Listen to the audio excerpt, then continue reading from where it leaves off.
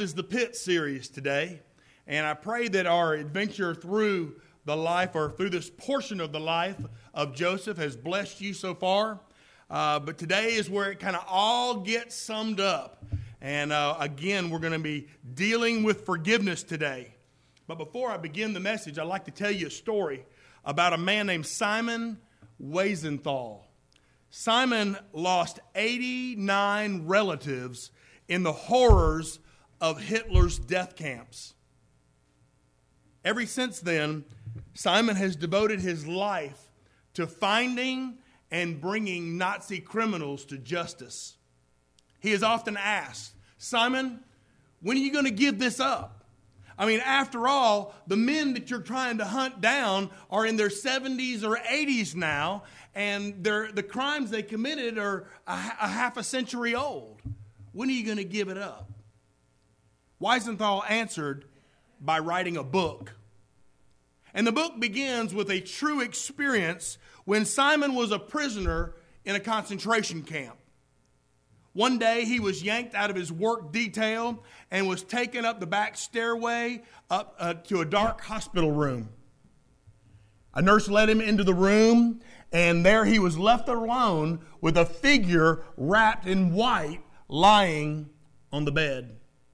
The figure was a badly wounded German soldier whose entire face was covered with bandages. That soldier's name was Karl with a K. With a trembling voice, Karl told Simon Wiesenthal how he'd been brought up in a Nazi family, how he had fought on the Russian front there in World War II. And then Karl confessed many brutal things that his SS unit had done against Jews. And then he finished by telling of one particularly horrible atrocity. All the Jews in this one particular town were herded into a wooden building, and the wooden building was set on fire. And Karl had taken an active part in that crime. Several times, Wiesenthal tried to leave the room, but each time he tried to leave, the ghost-like figure would reach out to him and beg him to stay. Finally, after 2 hours of this confession, Karl told Wiesenthal why he'd asked him to come. He said to Wiesenthal, "I am left here with my guilt. I don't know who you are. I only know that you are a Jew. And that's enough. I know that what I'm asking is going to be almost too much for you. But without your answer, I cannot die in peace." Then Karl asked for forgiveness for all the Jews that he'd killed. He asked for forgiveness from a man who was facing death himself. And Wiesenthal sat in silence, just staring at Karl's bandaged face. And at last, without saying a word, Simon stood up and left the room. He left that soldier in torment, unforgiven. Did Simon do the very best that he could do? Even Simon was dissatisfied with his response. And so he began talking it over with his friends, and he even went and visited the dead soldier's mother.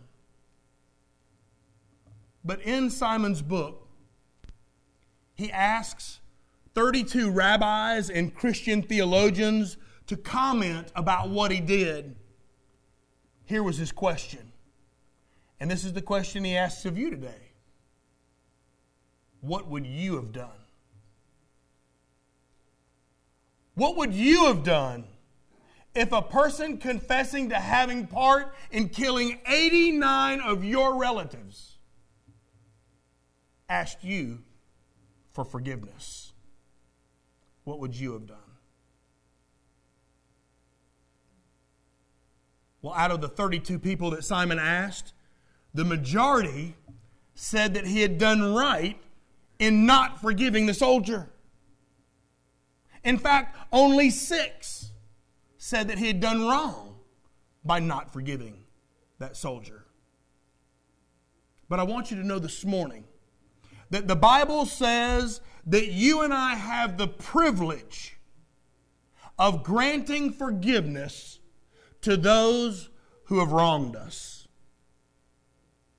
The story of Joseph provides us a wonderful model for forgiveness. The past had shattered Joseph's ability to trust his brothers one iota. In order to rebuild that trust, we learned last week that Joseph needed to know and believe 2 things. 1, that his brothers were being straight up and honest. And 2, that they were truly sorry for what they'd done. You may remember that last week, Benjamin, Joseph's younger brother, has been accused of stealing Joseph's silver cup. And his brother Judah is now before him pleading for mercy.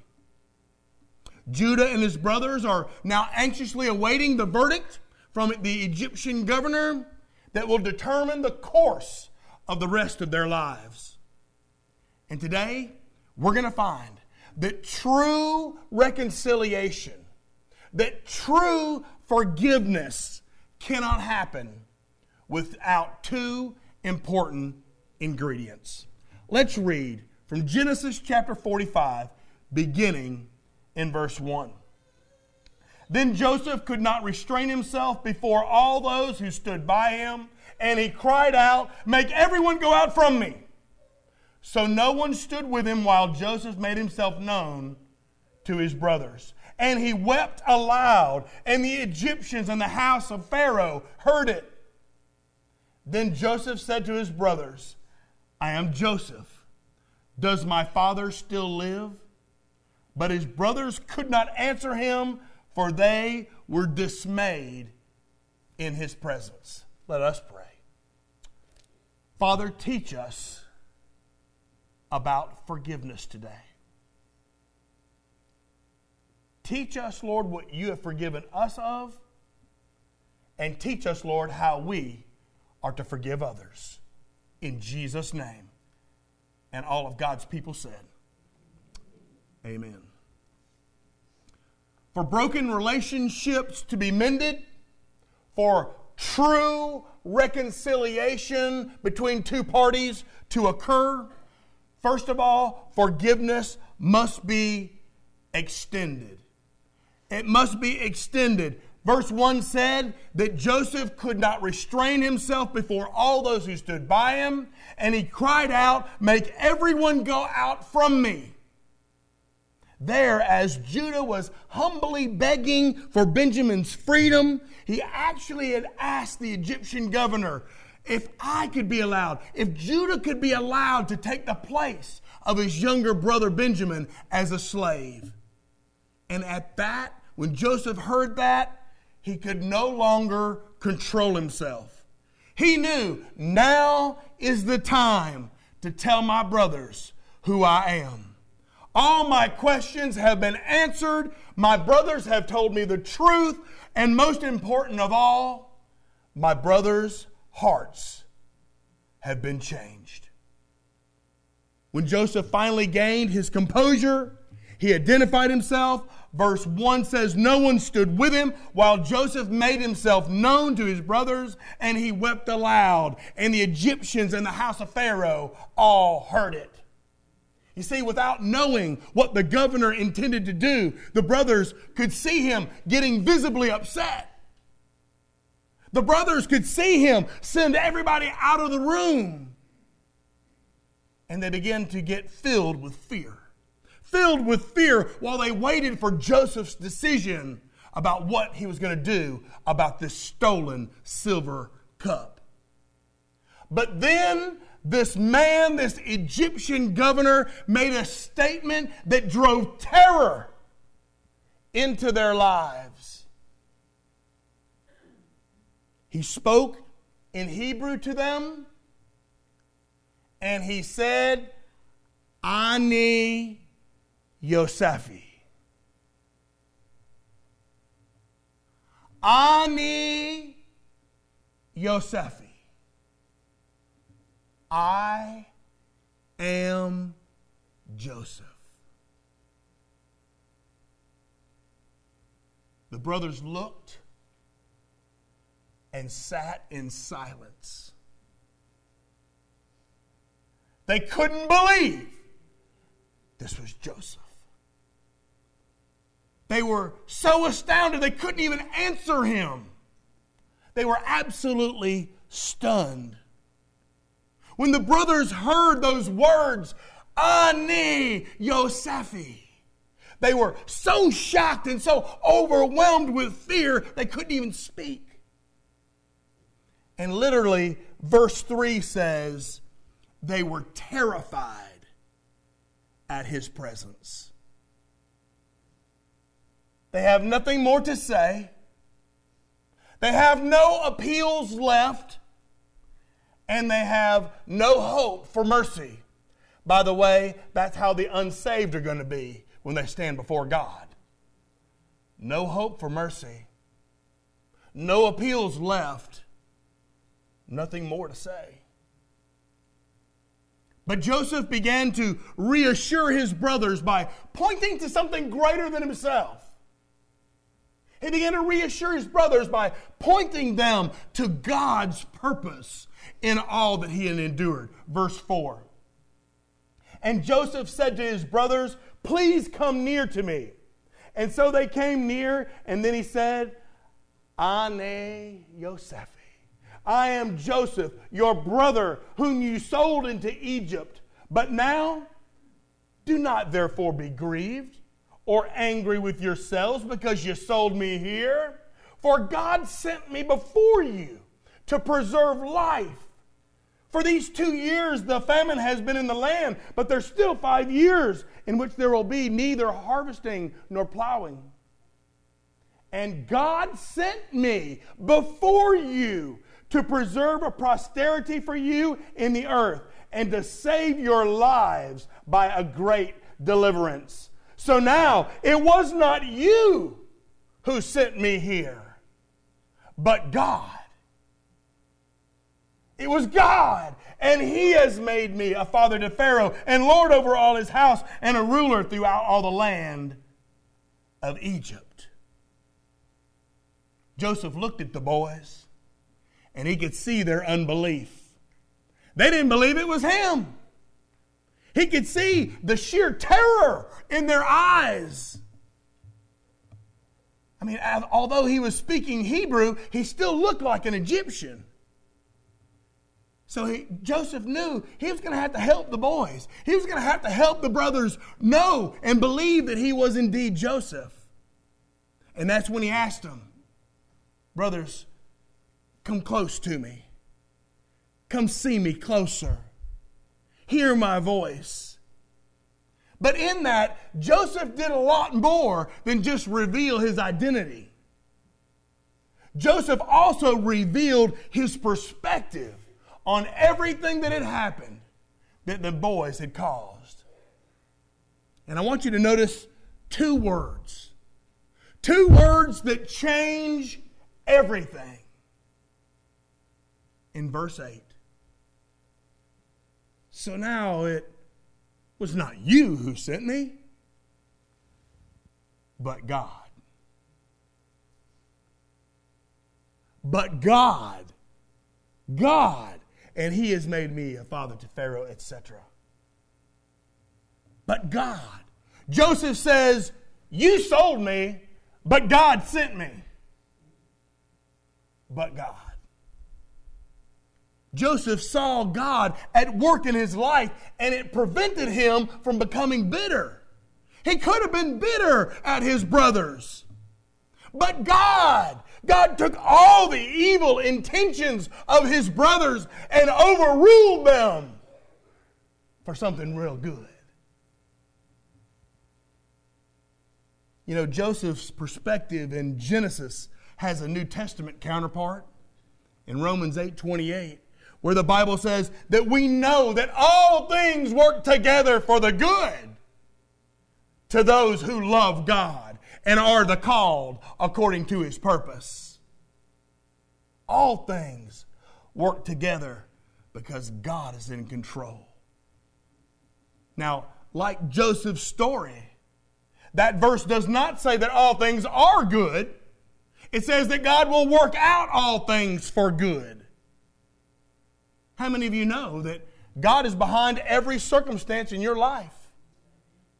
He's behind all the circumstances in your life, not necessarily causing them, but certainly using them. The good and the bad, God can use for His glory. Think about all the difficult trials of life. Think about all the challenges that you had in your life, all the challenges your family has had in their lives. Boy, I tell you what, it'd be real easy to become bitter. Bitter people think that they're hurting other people, especially the ones they're angry with, by being bitter. But the irony is this: if you fail to forgive the person you think is your enemy, inadvertently, you're just letting them control your life. The reason is this: the person who chooses not to forgive will often make decisions based on what they think will harm the enemy.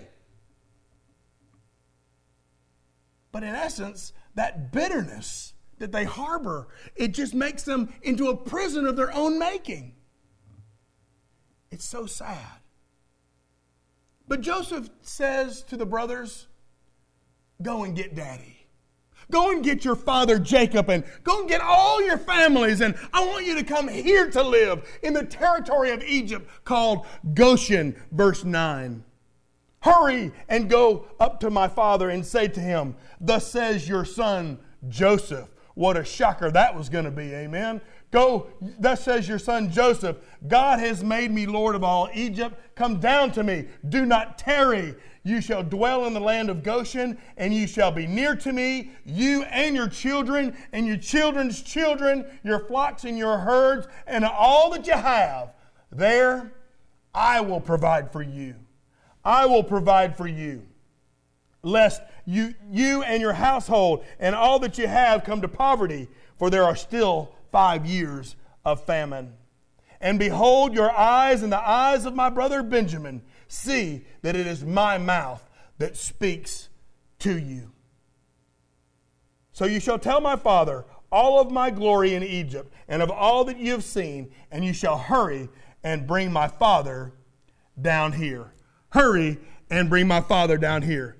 And then what I think is probably one of the most tender moments in all of Scripture, we read in verse 14 that Joseph just threw his arms around his brother Benjamin and began to weep. And his brother Benjamin embraced him and began to weep as well. And then Joseph kissed every one of his brothers and embraced them. That scene of Joseph embracing and kissing those brothers who have wronged him so horribly, that's unsurpassed in the Bible, except for one other. I remember our Lord Jesus embracing and kissing a man who betrayed him once, don't you? Amen. Joseph has provided us a wonderful model for forgiveness. And it goes without saying that forgiveness is not easy. In fact, it's most challenging. But you know what? Oftentimes, we make forgiveness even more difficult because we misunderstand the true meaning of forgiveness. I'd like to share with you this morning just 4 of those misunderstandings about forgiveness. One, you need to know this, that forgiveness is not overlooking the wrong. Joseph did not pretend like nothing happened. Joseph clearly said, brothers, you meant it for evil, but God meant it for good. You meant it for evil. God meant it for good. Joseph not one time diminished the seriousness of the wrong they'd done. Forgiveness is not overlooking the wrong. Number 2, forgiveness is not excusing the wrong. What happened was not the result of a bad home environment. What happened was not the result of the brothers' poverty. It was not a result of something they'd done. The forgiveness was not excused. You can't use all those excuses that society uses to excuse sin. Wrong is wrong. And forgiveness is not excusing the wrong. Number 3, forgiveness is not minimizing the wrong. Not once do I read Joseph saying, boys, don't worry about it. It was no big deal. He never says that. Forgiveness never meant that Joseph had to minimize the pain he endured. Forgiveness never meant that he had to minimize all that he had gone through at the hands of his brothers. That's not what forgiveness means. Number 4, forgiveness is not taking the blame for the wrong. Joseph never said, it's okay, boys. It might have been my fault. After all, maybe I shouldn't have gone out into the field with my fancy robe of many colors on. Well, maybe it was my fault. Maybe I should have never told you about my dreams. Friend, forgiveness is never taking the blame for the wrong. No matter what Joseph said, no matter what Joseph did, it did not excuse what the brothers had done. So granting forgiveness never meant that Joseph had to overlook what they'd done. It didn't mean he had to excuse what they'd done, or minimize what they'd done, or try to take the blame for what they'd done. All that forgiveness meant was that Joseph had moved on. He'd moved on, and he was not going to let the past control the present. He'd moved on. But extending forgiveness is hard sometimes. Extending forgiveness is difficult sometimes. But forgiveness is a decision. It's a decision to bring pain to an end. When you've had your fill of the pain, forgive. It's a decision to bring pain to an end. In order to forgive, I got to let go of my resentment. In order to forgive, I've got to let go of the bitterness. I've got to let go of the hurt. I may even have to let go of my pride. Yeah, forgiveness is hard. But you know what's harder? Hate. Hate is much harder. I read a quote that said, the miracle of forgiving is that it's the creation of a brand new beginning. The miracle of forgiving is that it's the creation of a brand new beginning. Pain doesn't always take away the hurt. Forgiving doesn't always take away the hurt. It doesn't always deny the past. It merely refuses to let anything stand in the way of a new start, a new beginning. I bet Joseph's brothers left Egypt incredibly encouraged. After all, Joseph had shown them more grace than they'd received in who knows how long. But for true and complete reconciliation, for true forgiveness to become a reality, not only must forgiveness be extended, but forgiveness must also be accepted. Even years later, after they'd brought their father down to Egypt, where he eventually died, the brothers are still afraid of Joseph. They're still afraid that Joseph might want to get revenge on them. Here it is, it's years after they've been forgiven, and they still not have fully accepted the forgiveness that Joseph extended to them. And so the brothers, once again, allow guilt to do a number on them. For some reason, they seem absolutely convinced that when their father died, that Joseph's going to come after them. Convinced that Joseph is going to withdraw his forgiveness and begin to exact his vengeance upon them. But in chapter 50, if you want to turn there with me, in Genesis chapter 50 and verse 15,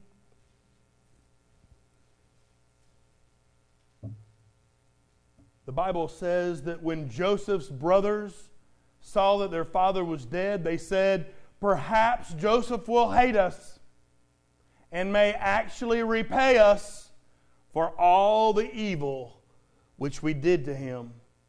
And so they sent messengers to Joseph, saying, "Before your father died, he commanded, saying, Thus you shall say to Joseph, I beg you, please forgive the trespasses of your brothers and their sin, for they did evil to you. Now please forgive the trespass of the servants of the God your father." And Joseph wept when they spoke to him. Then his brothers also went and fell down before his face, and they said, "Behold, we are your servants." Joseph said to them, "Do not be afraid, for am I in the place of God? But as for you, you meant it for evil against me, but God meant it for good, in order to bring about to us this day to save many people alive. Now therefore do not be afraid. I will provide for you and your little ones." And he comforted them and spoke kindly to them. Here the brothers are still rehearsing all that old sin that they had already received forgiveness for. Bottom line is, they just hadn't forgiven themselves. Years later, Joseph's still reassuring them over and over again that they've been forgiven. Do we ever do that? I think often in life, we are the last ones to forgive ourselves. And I believe that's exactly what Joseph's brothers were going through. Chuck Swindoll says that guilt clings to the side of the boat, clawing for a foothold, long after grace has already come on board and begun to steer the boat. Joseph's heart was broken. Broken to find that his brothers had not received the forgiveness that he offered. They're still living under that burden of guilt. Living under a burden of guilt for sins that had already been forgiven. What about you? As you think back into your past, there are a lot of things that you've been forgiven of. Are you still fighting with the guilt for sins that you already asked God to forgive you for? I want to tell you today that if you have asked God for forgiveness, He forgave you. Right then, right there. And as far as God is concerned, it's over. It's over. The only question remaining is, have you allowed yourself to be forgiven? Have you allowed yourself to be forgiven? Are you living like you've been forgiven?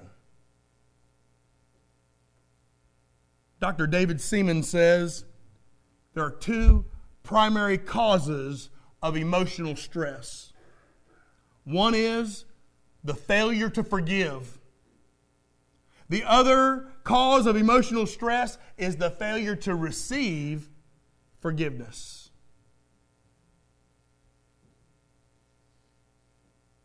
If you won't forgive, or if you won't forgive yourself, you are putting yourself under an incredible amount of emotional stress. So for broken relationships to be restored, there must first be a repentant heart on behalf of the offending party. That's what happened with Joseph's brothers. They were genuinely changed. But there also must be a receptive heart on behalf of the offended party. Joseph had that receptive heart. But if you will just remember these next points, the time that we spent in Joseph's story will not have been in vain. Because I want to share with you briefly 4 truths about forgiveness. 1, remember that if you're saved today, it's because you've been forgiven. If you're saved today, that means God has forgiven you of something. And if you're like me, He's forgiven you of a whole bunch of things. Number 2, remember, at some point in the future, you're going to need forgiveness again. Amen. Number 3, reflect on the terrible cost of refusing to forgive. Jesus said in Matthew chapter 6, "For if you forgive men their trespasses, your heavenly Father will also forgive you. But if you don't, if you do not forgive men their trespasses, neither will your Father forgive you your trespasses." Reflect on the terrible cost of refusing to forgive. And last, remember, like Joseph, you will be able to forgive. You may say, "I can't forgive." Let me tell you something. You will be able to forgive when you begin to look for the hand of God at work in the midst of that circumstance. That's when you're able to forgive. When you remember, they meant it for evil, but God meant it for good. We rejoice this morning that God, in His infinite wisdom, created a way for sinful human beings to be forgiven of every sin, past, present, and future. But friend, the cost was great. The cost was great. Not only would His Son Jesus give up His earthly life, He would suffer greatly in the process. I plead with you this morning not to let His suffering be in vain. Humble yourself under the mighty hand of God and receive that forgiveness that He generously offers you. Receive the forgiveness He offers through faith, belief, and trust in the only person who can forgive you. There's only one that can forgive you. And it's not me. It's not no priest. It's not the president. There's only one that can forgive you.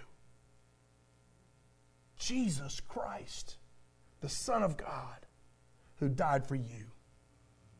Jesus, Jesus, Jesus, Jesus. Do you get it? Say Jesus. Say it again. Say it again. Say it again. I believe you got it. He's the only one. Let us model our forgiveness after the one who forgave us.